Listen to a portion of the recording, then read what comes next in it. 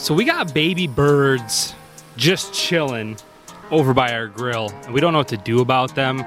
So right off the bat, if you guys got advice on what to do when baby birds have been just chilling by themselves for days on end with no mother bird, I'd really appreciate it.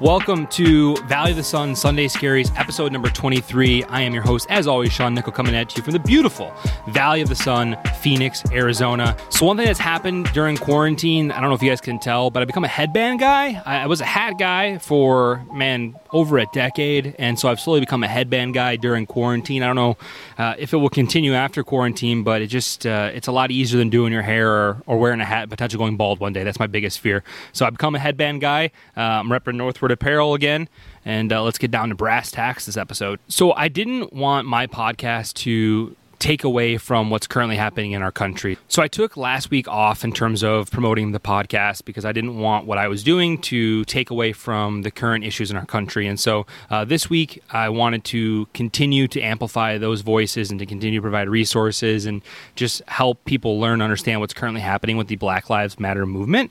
And so I'm going to use this as an opportunity to kind of continue that another week here. I was able to have my friend Keith Kelsey on today to talk about his life as an educator. I really wanted to find somebody that was outside of Michigan, where I'm from, and just kind of provide a different perspective. So he is a 4th and 5th grade music teacher in the Baltimore school system, and so we talk a lot about what is happening in the world and what is happening in the classroom, which is something that I'm very curious about because in my head it's really hard to change the views of people that are already adults. But if we're going to have a chance or a future, it's with the youth of the nation. So that's what we're going to name this episode, is Youth of the Nation. I'm going to bring on Keith to talk about a few different issues. I pick his brain, and then we end with talking about something really cool that he gets to do, which is be in the marching band for the Baltimore Ravens NFL team. So I'll kick it over to Keith. We'll get this party started. All right, welcome to Valley of the Sun Sunday Scaries, episode number 23. I have Keith Kelsey, a friend of mine from college, on, and he is a 4th, 5th grade music teacher out in Baltimore, Maryland right now. I want to turn it over to you, Keith. You graduated from Western Michigan University. I want to kind of see what you've been doing since college, how you wound up in Maryland, and just kind of turn it over to you, and we'll talk about where you're at right now. Okay, yeah. So I graduated in 2015. Took me a while to get out. And I've spent my first year teaching in Michigan, in my hometown, Belleville, Michigan, Ann Arbor area. Okay. Then after a year, I needed to change. I just needed somewhere to just grow, be myself. And I actually went to a career fair at Western. We had a huge teacher career fair. We had one every spring. And I spoke to districts from all over the country, people from Las Vegas, California, Arizona, and Baltimore County Schools, which is where I'm at right now. They kind of talked me up. So here I am now since 2016. So the reason that I wanted to kind of bring you on is you kind of fit a couple of different buckets that I was looking for, which is I have a lot of friends in education, but they're almost all in Michigan. And so I wanted someone that had different perspective. And I know that you've been in Maryland for several years now. So it's a little bit different, I'm sure, the school system in Maryland than it is in Michigan, I would have to assume. And you've been pretty, active and vocal about what's been going on in the current state of the world. And so when those two things kind of collided, you just seemed like the perfect person to come on and kind of talk about a few things. And I think a lot of times we think that we have to wait for like experts in the field or people that have researched for years and years to just kind of voice their opinion on, certain things, especially with what's going on in the world now. For me personally, I'm more of the belief that I want to talk to people that are in the trenches, that are like in your world, an educator, you're there every day, you see what's going on. And I wanted to kind of pick your brain on a couple of different things because I think it's just as important for people our age to be hearing from other people our age, because we're in this weird generation where we're not like the younger kids. Like, and I know that you dabbled in TikTok during the quarantine break there. We're not necessarily, we're not like the TikTok kids or the younger people, but what I find fascinating about people our age is we're going to be raising the kids that are going to be this next wave. And so with you being in the same age as me, and that's kind of why you fit all the buckets I wanted to bring you on. So there's a few questions I have, and I'll dive into them here in a second. So here's my first question about just where everything is right now. Okay. So I want you to kind of think back to when you were a student. What is the difference that you see in today's classroom that might be the same or might be different as when you were a student way back when? When I answer this, I'm going to answer this in the lens of the area that I grew up in. But I will say things this year, as far as students go, students seem more aware of what's going on. I think it's because they're just so connected with technology, social media. They're so much more aware with what's going on in the world. The students seem more just tolerant of others. I mean, you still have your high school drama, things like that, but they seem more tolerant. They seem more accepting. I see a lot more, like when I was in high school, you have the black kids hanging with the black kids, white kids with the white, things were very segregated. I see a lot more mixing, these days. I see when it comes to LGBT issues, I see a lot more kids that are openly gay, trans, things like that. So things are more tolerant with our youth. So that's what I see that's different. Well, that's good to hear. I feel like a lot of people that are currently out there protesting to that are very young, like, high schoolers, yes, college kids, which that brings me a lot of hope of the world. And I think that's the only thing that's really going to change. But my opinion is that, it's obviously going to be a long road before things get anywhere near where they probably should be, for sure. Yeah. I'm of the opinion that the younger generation are more tolerant and they are more aware. And I think that's kind of where everything starts. And it sounds like that's true, which is good to hear. Why do you think that is? I think a big part of it is just media, social media. Really? Okay.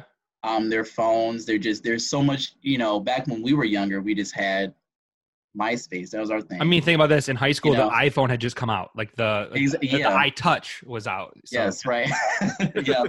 Yeah. So they have more tools, more resources at their hand, And two, we're starting to become more, when it comes to educators, we're starting to become more comfortable talking about world issues and things like that. So, these issues are coming into the classrooms. We're having these conversations. So those two things. Do you see curriculums changing at all now, or is it all kind of the same stuff that we were learning when we were growing up in school? It right now it's still the same. It's still the same watered down stuff. Okay.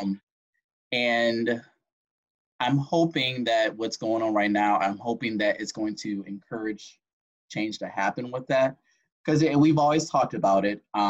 We've always expressed how the curriculum is false, it's watered down, because when think about the civil rights movement, you talk about that in elementary school, we're just so fixed on the peaceful movement, Martin Luther King, you study his speech, you draw, color in a cute picture of his face and hang it up, and that's it, you're done. I'm thinking in my head right now, like a piece of paper that says, I have a dream, and then you get to fill it in as the student. Exactly. I'm thinking of that. They still do that.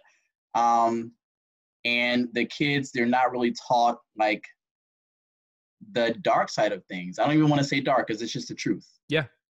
And that's why we have adults now who are just so unaware and not empathetic what's going on. They can't say Black Lives Matter. They don't understand, So I'm hoping that does change. I hope, we need to use the words like racism, prejudice, and even in elementary schools.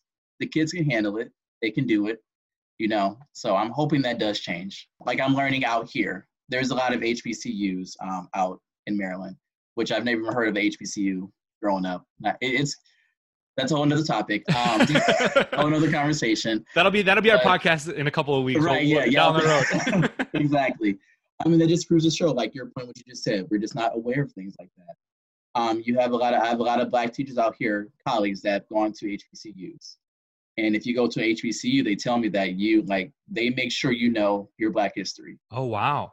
No matter what your major is, you are going to leave this institution knowing your Black history. So these Black teachers, they fully understand it. They go against the curriculum. They let their kids know anyway. I have a Black female teacher. She inspires me with that.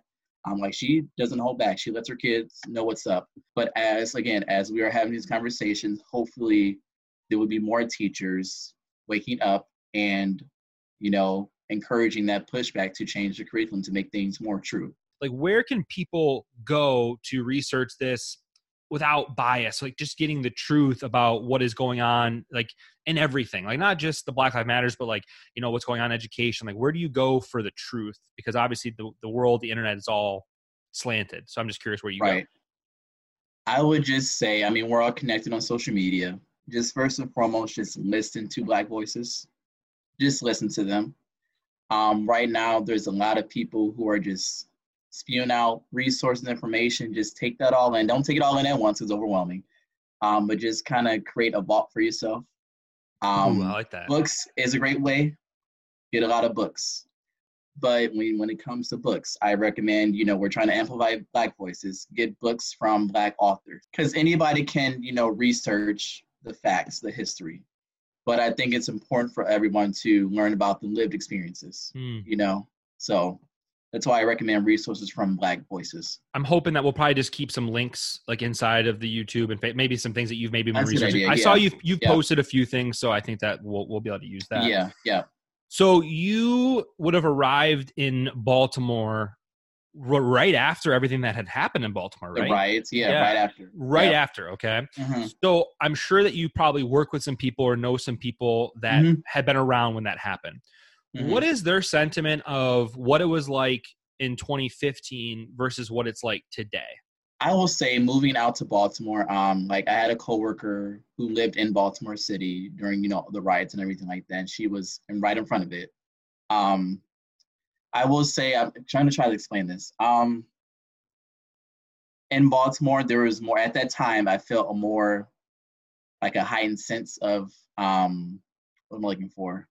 Urgency, I guess, with the, you know, like in Michigan, you know, we hear about it on the news. It doesn't hit close to home. Oh, okay. I see what you're saying. Okay. You know what I'm saying? Yeah, we hear about it. You know, we're upset about it, but it doesn't hit close to home. Whereas in Baltimore, like the Freddie Gray riot, like someone in their city got murdered by police. The police in Baltimore City has a long time reputation of being corrupt. So people, they live this their whole lives. You know, it's not just something you see in the news, they're living it. So things are more, it's just tensions are higher, if that makes sense. No, for sure. Yeah. So, I mean, what Minneapolis is going through, you know, the past couple of weeks that, you know, Baltimore went through the same thing a couple years ago. So what they're feeling is what Baltimore has been feeling, if that makes sense. I was curious how, you know, because you moved to an area where it was pretty prevalent in, you know, 2015, 2016 to where it is now, like, have you heard or seen of any change in maybe just the police force itself or like in the way life is in Baltimore? Is it different now than it was in 2015 or is it still much of the same? I think it's still the same. And that's crazy because now because Minneapolis is about to go through this too. And so I'm curious 5 years from now, when the next city happens, is it going to be the same or is real change going to happen? And that's the conversations that we're having right now. Like, okay, things are, you know, up here right now. A week from now, a month from now, are we just going to sweep it under the rug like we do everything else? Mm-hmm. You know, that's the concern we have right now. So hopefully, you know, we keep, because it's our issues they're big, it's overwhelming, but there's steps we can take to, you know, fix this and turn things around. But you just have to be persistent. Hopefully we can stay persistent collectively to keep things changing and not let up, you know, because it's tiring. It's a lot of work, but it's worth it, you know? For sure. No, that's, yeah, because I'm always very genuinely curious about this stuff because, and especially the world we live in now with like social media and the 24-hour news cycle, like right. The fact that the current like movement has had this kind of staying power is actually really incredible because the average human being, like they're 24 hours and like we're ready for the next thing. Like, you know what I mean? This is day like 7, 10, like this stuff is still on the news. I think that's pretty powerful. I'm hoping that will enact real change because like I said, the worst thing that can happen is 5 years from now, insert city here. And we're like, yeah, remember 5 years ago in Minneapolis? And then we look at the stats from Minneapolis, like, oh, nothing changed. And then we look at the stats from Baltimore, like, oh, this is where it all started, but oh, nothing changed. So I was just kind of curious what your thoughts were on that. But it sounds like we're still slow change, if any change at all, is what it sounds like. Yeah. So, there's more urgency now, which is great. But hopefully we keep that momentum going. That's all. Okay. You know, yeah. So I grew up, like I said, in very, very, very rural white America, okay? And so Christine and I, our plan is whenever we do settle down, we do want to be in a very diverse community. What are like advice or like resources for people that maybe they, it's no fault to them where they live, so maybe they have a town that is 100% white. Like, how do we just give them resources or give them something to be able to explain what's going on in the world? Because I feel like a lot of people that grow up in these towns, they don't understand there's issues because they don't see the issues. Mm-hmm. Are you saying, like, who specifically are you trying to, like? I mean, it's tough. Maybe, I don't know if it's parents or what. Like, I'm just thinking in my head, like, how could I have learned more about this stuff growing up without me as a 10-year-old doing research? Like, how do parents help pass this along to students or to kids, because they might not have a Black friend for 10 years, based on where they live. Right. Honestly, I think that starts with the schools. Okay. And to be honest, I think, I believe, maybe it could be a biased opinion, I believe like schools are the backbone of this country. When it comes to fixing systemic racism, the schools are a great place to start. When we're trying to approach anti-racism, the schools are a great place to start. But then in your area, like, were your teachers all white? Oh, I was thinking about this, like, because I've been doing the whole, hey, what grade did you have your first Black teacher? When you see that stuff on Twitter, I don't think I ever had, even through college, had a Black teacher. I don't think so. So yeah, so that to answer your question, no, I never had one in high school, middle school, anything. So you don't have a Black teacher trying to encourage, diversity, things like that. So it's a big, I don't know, it's a lot. It's a big thing to tackle. But I do think the school is the, first place to start. But as far as resources for families, again, I think literacy is the best way to go. There's a lot of picture books for children. There is a lot of documentaries on Netflix you can watch together as a family, which I can send that to you, Sean. Yeah. There's a lot. Just be willing to reach out. Don't be afraid to ask. But be careful with how you ask. Like, if you have a Black friend or Black neighbor, be cautious of how you ask, because I say that you don't want to lean into them looking for some type of emotional support or trying to pour out, your baggage or any guilt you might be carrying. That's something you got to process yourself. But yeah, like, people just ask, what can I watch to learn about this? What books can I read? What picture books can I give my child to learn these things? People are, willing to do that for you. So with your school now, where you teach, is it pretty diverse? Is it more white? Is it more Black? What would you say the current demographic of your school is? It's very diverse. It's a third white, a third Hispanic, and a third Black. Okay. Got everybody in there. Yeah. No. So that's good.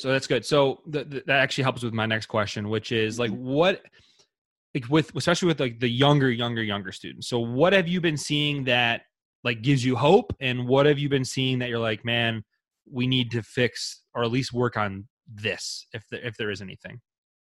What gives me hope is just seeing those different colors of kids just interacting with each other. Because, when it comes to racism and bias and things like that, that stuff is learned, it's taught, and the kids, they're so young, they don't care about that stuff. That gives me hope, but something that is discouraging, I guess. The area that I teach in, it has a reputation. And I learned about this when I moved out, when I moved down there, but the area is known to be very prejudiced, racist, and things like that. So I do notice, like, with the current administration, the big thing was immigrants. And there's been a few times where I've noticed some of the white kids making jokes like, to the Hispanic kids, you have your green card. I've had to call that out and squash that so many times. Because in the kids, it's nothing internal, it's just what they're hearing. So they repeat it. And, I educate them on that. They're receptive to it. They get it. They understand. But that's the only thing that discourages me because of the stereotypes of the families that's there, the white families that are there. The kids are listening to what they're saying. And my hope is that as schools, we do the best we can to encourage the kids to think for themselves. When it comes to adults, they're stuck in their ways. Right. I'm kind of done with that. Like, that's the camp I'm in too, man. Like you're not going to change, especially on social media. Like you're not going to change somebody's mind in a Facebook fight. Like it's just not going to happen. Exactly. Yeah. So that's why that's why I brought you out. I'm like, the youth is we gotta fix exactly. Yeah. So that's where I'm focusing right now. So, I mean, your parents might say, all lives matter. That's their beliefs. But when you're in this school, we are teaching tolerance, being respectful to one another. All right. You can't change what happens at home. But my hope is that at least in schools, what the kids are learning, what they're gathering, they can learn to think for themselves. You've been pretty vocal on social media. So when everything happened, like you were quick to start posting, here's resources, here's what's going on here, and I think a lot of people feel or think the way that you might think, but they haven't had maybe the courage to vocally take a stand, even on something as silly as social media, to tell everyone where they stand. What would you tell maybe other educators in your field that they're kind of on the fence? They might think like you, but they're worried that if they post, Black Lives Matter, it's going to have maybe negative repercussions on how they're viewed by other families in the school district or other teachers. Like, what would you say to somebody to give them the courage to kind of post that stuff? I'm getting a lot of that because I've been talking to a lot of my colleagues this week because they're in that same boat. And it's all coming from white colleagues. The pressure's coming from them, that they're the ones who experiencing that pressure. And what I would say to that is just to develop your toolbox of what I like to call your clapbacks. Okay, I like that. All right. You gather your toolbox of clapbacks because I'll be blunt. People who think like that, they all have the same defenses. We say all lives matter. Black on black crime is a thing. Cops kill white people too. They all have the same regimen. Just list that down and just be ready to come back with it and educate them. I have a resource on that too. Perfect. But I'll take as many resources as I can. How do you respond when somebody says all lives matter? How do you respond when somebody says I don't see color? Because if you state your opinion and you're towards the Black Lives Matter movement, you're supporting that, and you're white, I'm pretty sure you have family members who are, I guess, against it or who just don't understand it. And just come up with, they all say the same thing, I'm telling you. Just come up with your list of clapbacks to educate them. Don't, you don't want to talk down to your family, but just try to educate them.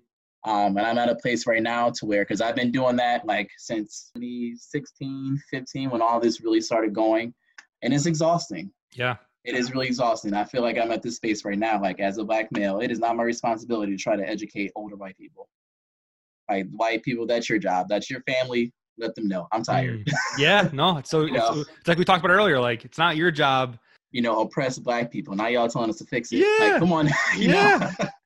What a gig we have as white America. It's brutal and fascinating at the same time. There was a point in my life where I would say the phrase "I don't see color." I no longer say it because like I was educated, and so when you said that out loud, I'm like, damn, like 5 years ago, I was like, I don't see color, because in my mind, I'm like, yeah, I don't see color, but now I'm like, no, I'm very aware and I understand. And the thing is, Sean, thank you for that. And the thing is, I know you. If you were to say that, I know you don't mean anything against it or, personally about it. But the thing is, people have to open up and understand how that affects others when you say things like that. When you say, I don't see color, it makes a person of color feel that, you're not valuing them. You're not valuing the oppression that's going on. You're saying you don't see that. You know what I'm saying? Yeah. That's how that comes across. You may not mean that, but that's how it affects the person. I know. And that's when I learned that, I'm like, oh man, like that makes complete sense. And it's like, cause it's so hard because like you said too, like, I mean, I might even said it to you at some point in my life, and you probably took it as, maybe Sean doesn't see color in terms of like being a racist, but when you explain it like that, and that's how I learned about it 5 or 6 years ago, I'm like, dang, like you are not seeing the whole point of the issues that someone, and it doesn't matter if they're, African-American, Mexican-American, whatever it might be, by saying I don't see color, you're not seeing the issues as a white person. And I never knew that 5, 6 years ago when all this kind of started to happen. And then that's why I'm doing stuff like this, is because I want to learn and be educated. Because, I said, like, I want to figure this out on my own. I don't need to, have you, call me and tell me about it and just educate. Right. Right. And I respect that, Sean. Thank you. So here's my last question, completely unrelated to all of this. Okay. How on earth did you wind up in the Baltimore Ravens? Is it a marching? What's it called? Yeah, it's the Ravens marching band, NFL marching band. It's only 2 of them in the whole NFL. Baltimore Ravens marching band came up. I could not believe, like, a whole marching band, NFL marching band. You know, so I got on the website, looked it up, applied, auditioned. I've been in the band. This will be my, oh my God, this fall. Well, if there is a football season, this would be my 4th season. I'm a drum major this year too. So, okay. Yeah, nice. Yeah. I mean, fingers crossed if it were to happen. I mean, your dream would probably come true if you were out there playing and like Beyonce was also there, and you were like right there. Like, I mean, that's probably the height of that would be perfect. Or at least just take us. Let's do a parade, something like that. You know, yeah, for sure. So, yeah. So good. All right. Well, where can people find you? Where can we find you on social media? We'll put this at the bottom here, but where can we find you? Where do you interact with people most? I'm heavily on Instagram. I'm at Keith K Music.